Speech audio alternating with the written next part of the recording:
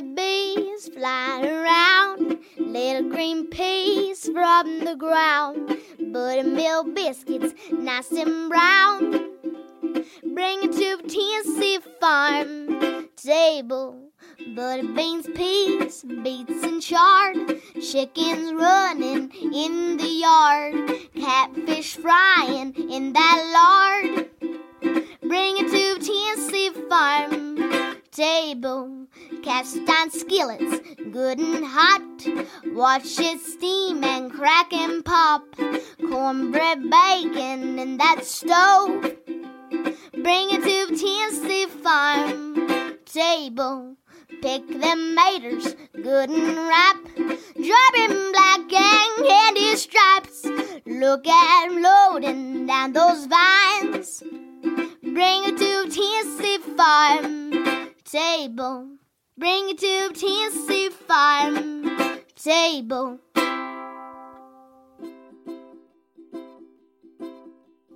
Welcome to the Tennessee Farm Table podcast and broadcast, a show that is dedicated to the people of the state of Tennessee who produce, prepare, and preserve food and agriculture, often with that Mountain South Appalachian flair.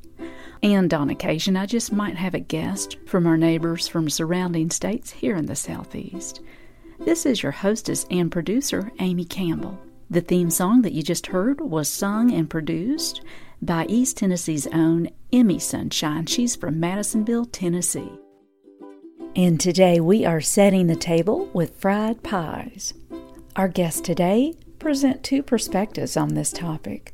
One with a sort of youngin's approach to fried pie making, and another from a woman that was born and raised in Tennessee and was able to dress a chicken at the age of 6. Our first guest is Dale Mackey, creator of Dale's Fried Pies and co-owner of the Central Collective in Knoxville.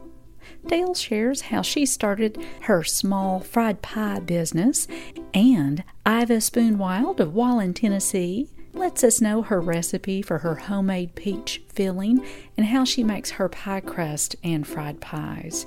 And Iva is the woman who, at the age of 6, could dress a chicken. Her grandmother taught her to do that. We also hear Fred Sossman's potluck radio series about a Lord's Acre sale that's held yearly in Hiltons, Virginia, where fried pies play a large part of this yearly event. Let's first hear this story from Dale Mackey, starting with a little bit about she and her husband's business, which is home to her commercial kitchen, the Central Collective in Knoxville, Tennessee, and how she started her fried pie business. Brief description of what the Central Collective is. Yeah, our short description is it's a mixed-use creative space. And what that means is that we host private events here. That's kind of how we sustain ourselves. You know, people renting out the space for birthday parties and small weddings and really any kind of celebration you can think of. And that allows us to then do community events as well. So we do things like First Friday art shows and workshops and pop-up dinners and, you know, just events for us to explore things that we're interested in and then offer also, you know, kind of new and different and creative things for the community. So it's a kind of a nice little model where, you know, we're able to sustain ourselves because of these private events, which then allow us to open the space up to the community when we can. Tell us what Dale's Fried Pies is all about. Yeah, I mean, at the most basic level, it's me making fried pies. So it's a little business I started in 2012, and it's stayed pretty consistent since the beginning. I just make sweet and savory fried pies. It's gone through some different stages, I guess. I started out with a little stand, kind of like an adult-sized lemonade stand. I'd wheel all over Knoxville to farmers markets and festivals. Then I eventually got a food trailer. That kind of same thing. I, brought everywhere with me and did catering events and community events. And then eventually moving here to the Central Collective, I got my own kitchen. And then I started managing the Central Collective space as well. So it was just a little too much to be going out and doing all these events all over the place while I, had to kind of keep track of things here. Mm-hmm. So I eventually did sell my food truck, and now I primarily do catering, shipping of frozen pies, and then in non-COVID times, monthly-ish pie pop-ups where we kind of turn the Central Collective into a storefront for just a day where people can come in and, buy a pie and kind of hang out. Usually I'll get some other folks in here to sell coffee. Refill coffee cart will come. We've had folks like Severe Bloom and Flowers come and do bouquets as well. So that's fun because for about a year I wasn't doing any public events. And that was nice for having more time, but I really missed seeing people and giving them the pie and seeing their face while they ate it. So that's my way to stay a little bit connected, even though I'm mostly sticking around here. What set you on fried pies? Yeah. What started me on fried pies? Well, so I did not grow up eating fried pies. I'm from the Midwest, from Chicago, but my mom was a huge pie maker, traditional just pie in a pie tin.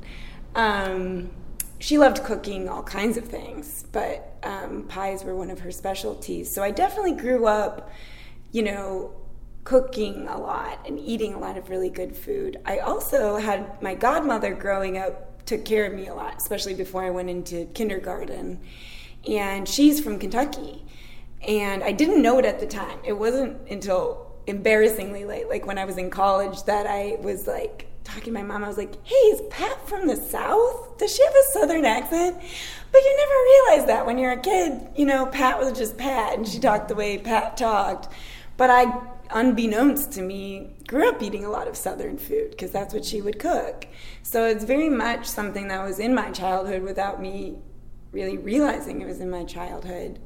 And then, fast forward, I ended up living in the South, and I had a day job, but was kind of thinking about what was next and thinking, maybe I've gotten what I could get out of this job and it's time for me to try something new. I just had this urge to make something of my own, I think. And I'd always loved cooking, and I thought it seemed really interesting to own my own business. All of the pieces of it. I love organizing. I love, as we talked about, the kind of thinking about the look and the feel, or the, I guess you would call that the branding of it. But I had no real super official food experience. I had worked in an ice cream shop and a bakery, but not making the food, just serving it, when I was in high school. So I kind of knew that opening up some kind of full-service food truck where I'm managing tons of different menu items, that just felt really overwhelming to me, and I had no idea how to even begin thinking about that. Yeah. And my husband Sean and I were in Spain in 2011. It was our first big trip together abroad, anywhere. And we went to this place. It's very famous, and I'm not remembering the name, but all they serve is churros and hot chocolate. And I was saying, I love places like this that just choose to do one thing, and they do it really well, and it's simple, but it's amazing. And I just was so attracted to that idea. And I was sort of thinking, maybe I could do something like this, instead of this overwhelming giant menu, maybe I could just pick a thing and see how that goes. And in thinking about, what could that be? I thought of fried pies, because you can put anything in a pie and call it a pie. So it's the ability to really focus, but within that one thing, there's a lot of room for creativity and experimentation. And, it's a food that is sort of unique to the South. You don't see fried pies where I grew up. You see hand pies, certainly, but it was a way to kind of combine all these different pieces of things that I was interested in or had experienced into this kind of little umbrella. I just started really small, making them for my friends, and saying like, what do you think? And getting pretty good feedback. And so I decided, well, let's start as small as I can. I never wanted to go into a ton of debt to feel like I have to make this work now. I wanted it because I had a job at the time. So I was like, if I'm going to start this thing, it needs to be fun. And if I'm going to keep going with it, I need to have some data. I don't know if this is going to work or not. So I definitely wanted to be able to start it very small and then grow in response to feedback, grow in response to how it was doing and what customers were saying, rather than, dump a ton of money into this and then be under this immense pressure to make it work. I was able, because of that, I started with $400. That's how much it cost to build my pie stand. I also had a lot of generosity from people who helped me build it and get it started and all of that. But because of that, I was really able to grow very organically, and based off of the feedback I was getting. So that was really nice. I moved to Knoxville in 2008, so by the time I opened, I'd been living here for 4 years.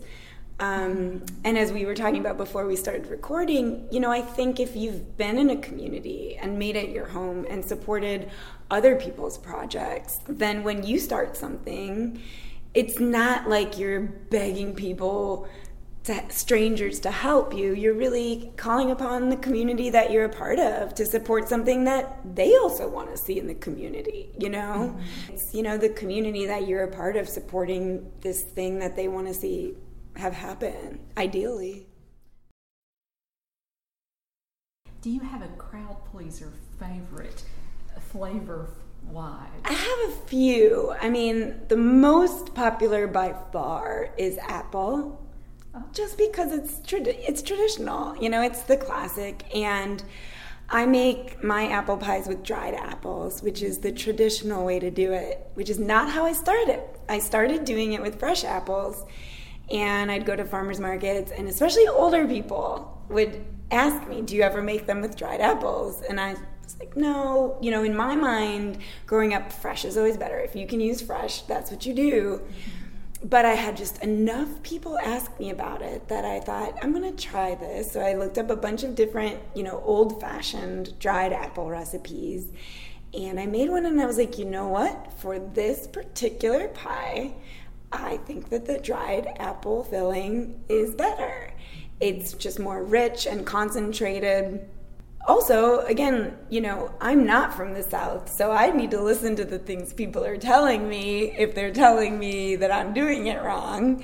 And there's a lot of people who grew up eating apple pies, and they're hard to find now because it's a pretty labor-intensive thing.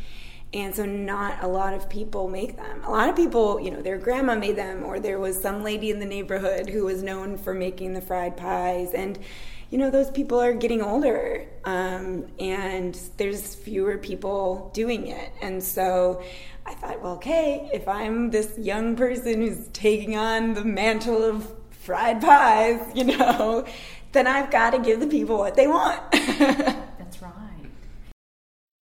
I love that somebody just dropped in looking for fried pies. It happens a good amount. Well, it gives us a reason to reiterate something super important, that this is not a storefront. Right. If you've got to order, you need a couple of days in advance, mm-hmm. or how does that work? Yeah, so, I don't do a ton of that. It's really just when people reach out to me, mm-hmm. and because my schedule is so variable, it can really depend. If I'm slammed with other orders or other events, mm-hmm. sometimes I can't accommodate, but it never hurts to give me a call, because often I might have things in stock, or be able to whip something together. Right. You are listening to the Tennessee Farm Table, and this is Amy Campbell, your hostess. I just want to say thanks so much for tuning in. And we've just heard from Dale Mackey, creator of Dale's Fried Pies and co-owner of the Central Collective in Knoxville, Tennessee. And as always, I've got links to all my guests at TennesseeFarmTable.com. And up next is a story I recorded a few years back with Iva Spoon-Wild of Wallen, Tennessee. For years, Iva has been demonstrating the hearthside cooking at the Blue Ribbon Country Fair that takes place at the end of September in Townsend, Tennessee, at the Great Smoky Mountains Heritage Center. This year, they will be hosting the Blue Ribbon Country Fair, and they'll have hearthside cooking demonstrations. And here is how Iva makes her fried pies.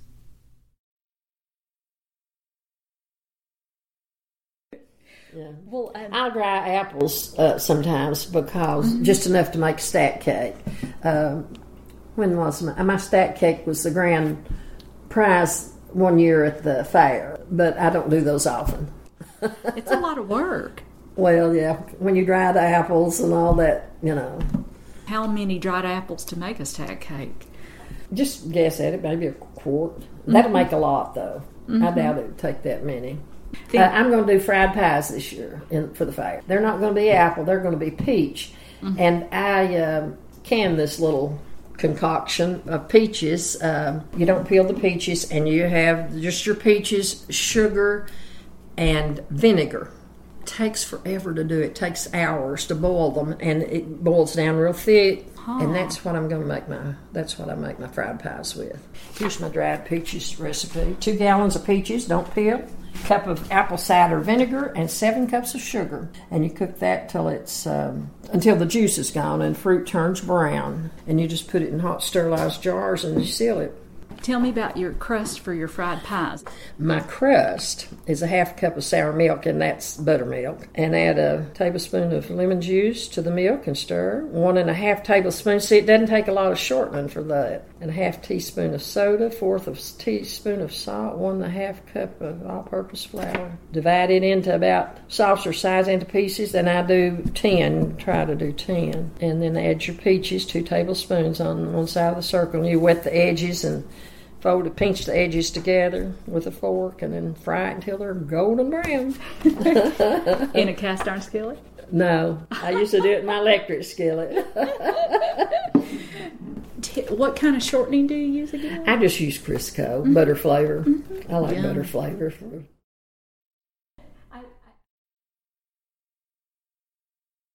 And now let's hear from our friend Fred Sossman from Johnson City, Tennessee, about a Lord's Acre sale that is held yearly in Hiltons, Virginia.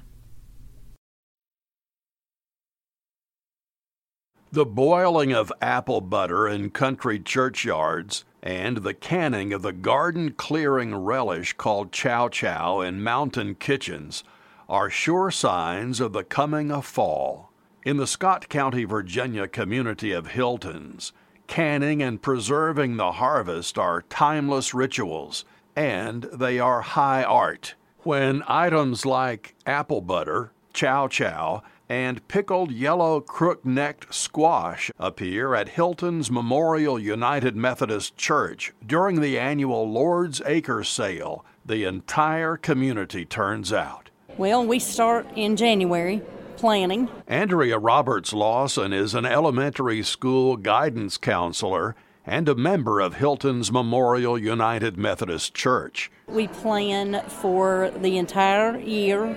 Every month there's somebody comes up with something new there's a committee. There is a committee that works diligently all year long to get everything ready, and they start canning in the summer and start crafting in the summer and get everything ready to go for this one day. It's a year-long labor of love. Carla Spivey says there's no event quite like it in Hilton's. The sale in general is the social event of the year, I think. These ladies that do all the work ahead of time, I just usually kick in on pies and crafts, but they work so hard. And that work is for a higher cause. In the spring of 2013, the Georgia Historical Society, the Bluffton, Georgia City Council, and the Bluffton Baptist Church dedicated an historical marker in Clay County, recognizing the Lord's Acre movement. The marker commemorates the time back in 1922 when the Reverend H.M. Melton of Bluffton Baptist Church challenged his congregation to set aside 1 acre of farmland and donate the proceeds from crops raised there to the church. 7 farmers did so. Not only did their farmland thrive, but it seemed impervious to the boll weevil that infested Clay County in 1923. The publication of a Time magazine article in 1924 and the creation of the Lord's Acre Plan of the Farmers Federation of North Carolina helped spread the Lord's Acre movement. The concept is now worldwide, growing beyond farmland to include projects of donated time and service and sales featuring homemade goods, arts, and crafts. Our proceeds go strictly to pay off this new building, this new life center that houses our fellowship hall, Sunday school rooms, our offices. That's her. No, that was hers. That was Minnie's. Yeah, that's her rum cake. You won't go wrong with that rum cake, I promise you. But don't drive. Don't eat it and drive. I'm not kidding. Each church member brings his or her own special talent to the Lord's Acre sale. For Andrea Roberts Lawson, it's making gravy. Oh, it's our it's our drug of choice here at Hilt's.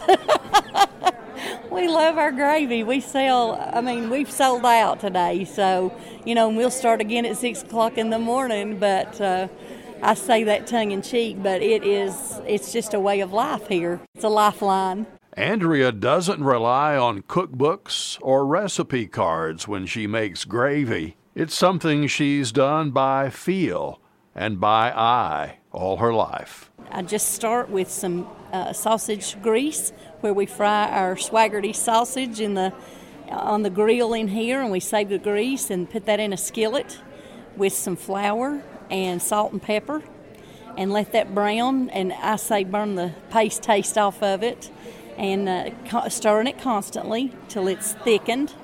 And then once that thickens, just put my milk. Some people use cream. Some of them in here like to use cream. I just like to use whole milk. And put that in to fill the skillet. Put my sausage back in, chopped up. We use a flat top grill. So we chop up some sausage and put it back in, and then just stir it and let it boil till it thickens up. I cook mine until the fancy word roux is browned, and then as brown, pretty dark, and then just put the milk in on it and cook it till it's thick. But I like mine a little darker. Some people like white gravy, some people like dark gravy. I prefer mine a little darker. Put my first skillet on at 6:20 this morning, and myself and another girl cooked till 10:15. I don't know how many skillets we made. We couldn't keep the pot filled up, so we cook it and put it in a crock pot to stay hot. And we used about 8 gallons of milk, and each skillet took about a gallon of milk. So we probably made 8-10 gallons of gravy this morning. Meanwhile, Carla Spivey says guests are lined up out the door for fried pies. We made 90 batches of dough to prepare to fry about 750 pies. That's a lot of pies. While some modern-day cooks take fried pie shortcuts using Bisquick or already prepared biscuit dough, Lisa Faust and the Hilton's United Methodist Women make their dough from scratch. This is a dough that we found online, actually, but it's been fabulous. Lots of butter in it, so it's fragile. We make the dough early. We make it at least a day early. It's a mixture of Crisco and butter, and so that's why it's so flaky, with apple cider vinegar as well. You're looking at 45 pounds of butter. People loved them. Andrea Roberts Lawson says that kind of reaction makes all the work worthwhile. You know, it's one of those double-edged swords. It's dread for all the work that you have to do, but then such a blessing for what comes out of it. Just like seeing people that making new friends, just like this fella that we just became acquaintances with, and seeing people that you don't see often. You know, people that some of our former pastors come, and you get to see people that you have not got to see in a long time. The Lord's Acre sale at Hilton's Memorial United Methodist Church in Scott County, Virginia, takes place on the last weekend of September every year. For the Tennessee Farm Table, I'm Fred Sauceman.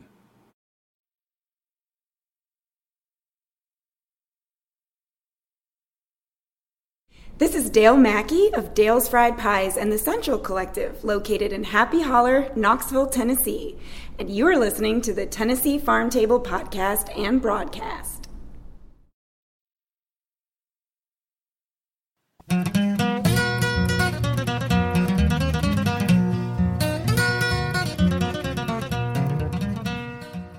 And now it is time for the gospel portion of our radio broadcast. We like to call this our daily bread. From her album Golden Streets of Glory, here is Dolly Parton with Wings of a Dove on the Tennessee Farm Table.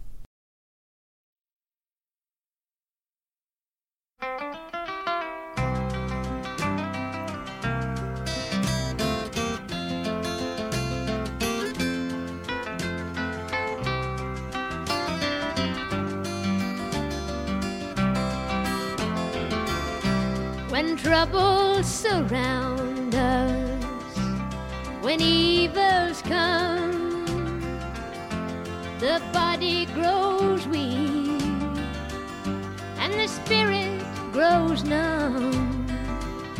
When these things beset us, God doesn't forget us.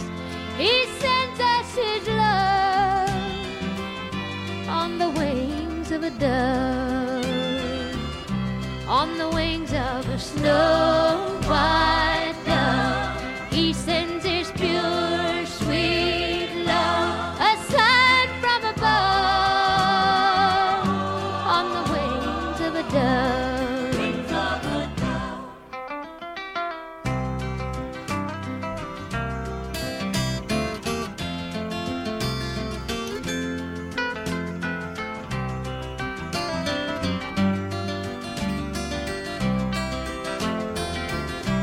When Jesus went down to the river that day, well, He was baptized in the usual way.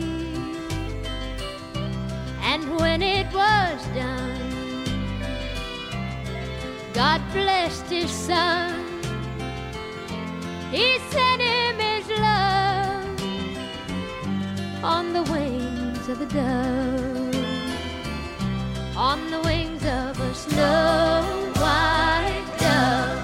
He sends His pure, sweet love, a sign from above, on the wings of a dove, on the wings of a snow white dove. He sends His pure, sweet love, a sign from above, on the wings of a dove.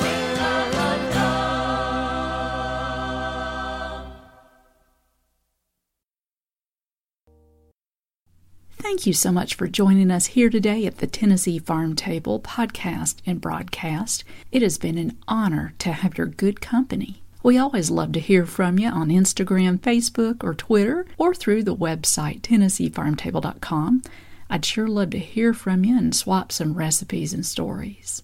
Big thanks to Emmy Sunshine of Madisonville, Tennessee for the musical arrangement and singing and recording of our theme song. For updated appearances, schedule, news, and her new recording, connect with Emmy Sunshine at theemmysunshine.com. We hope you have a good week and keep on digging. This has been a Campbell Creative Incorporated production.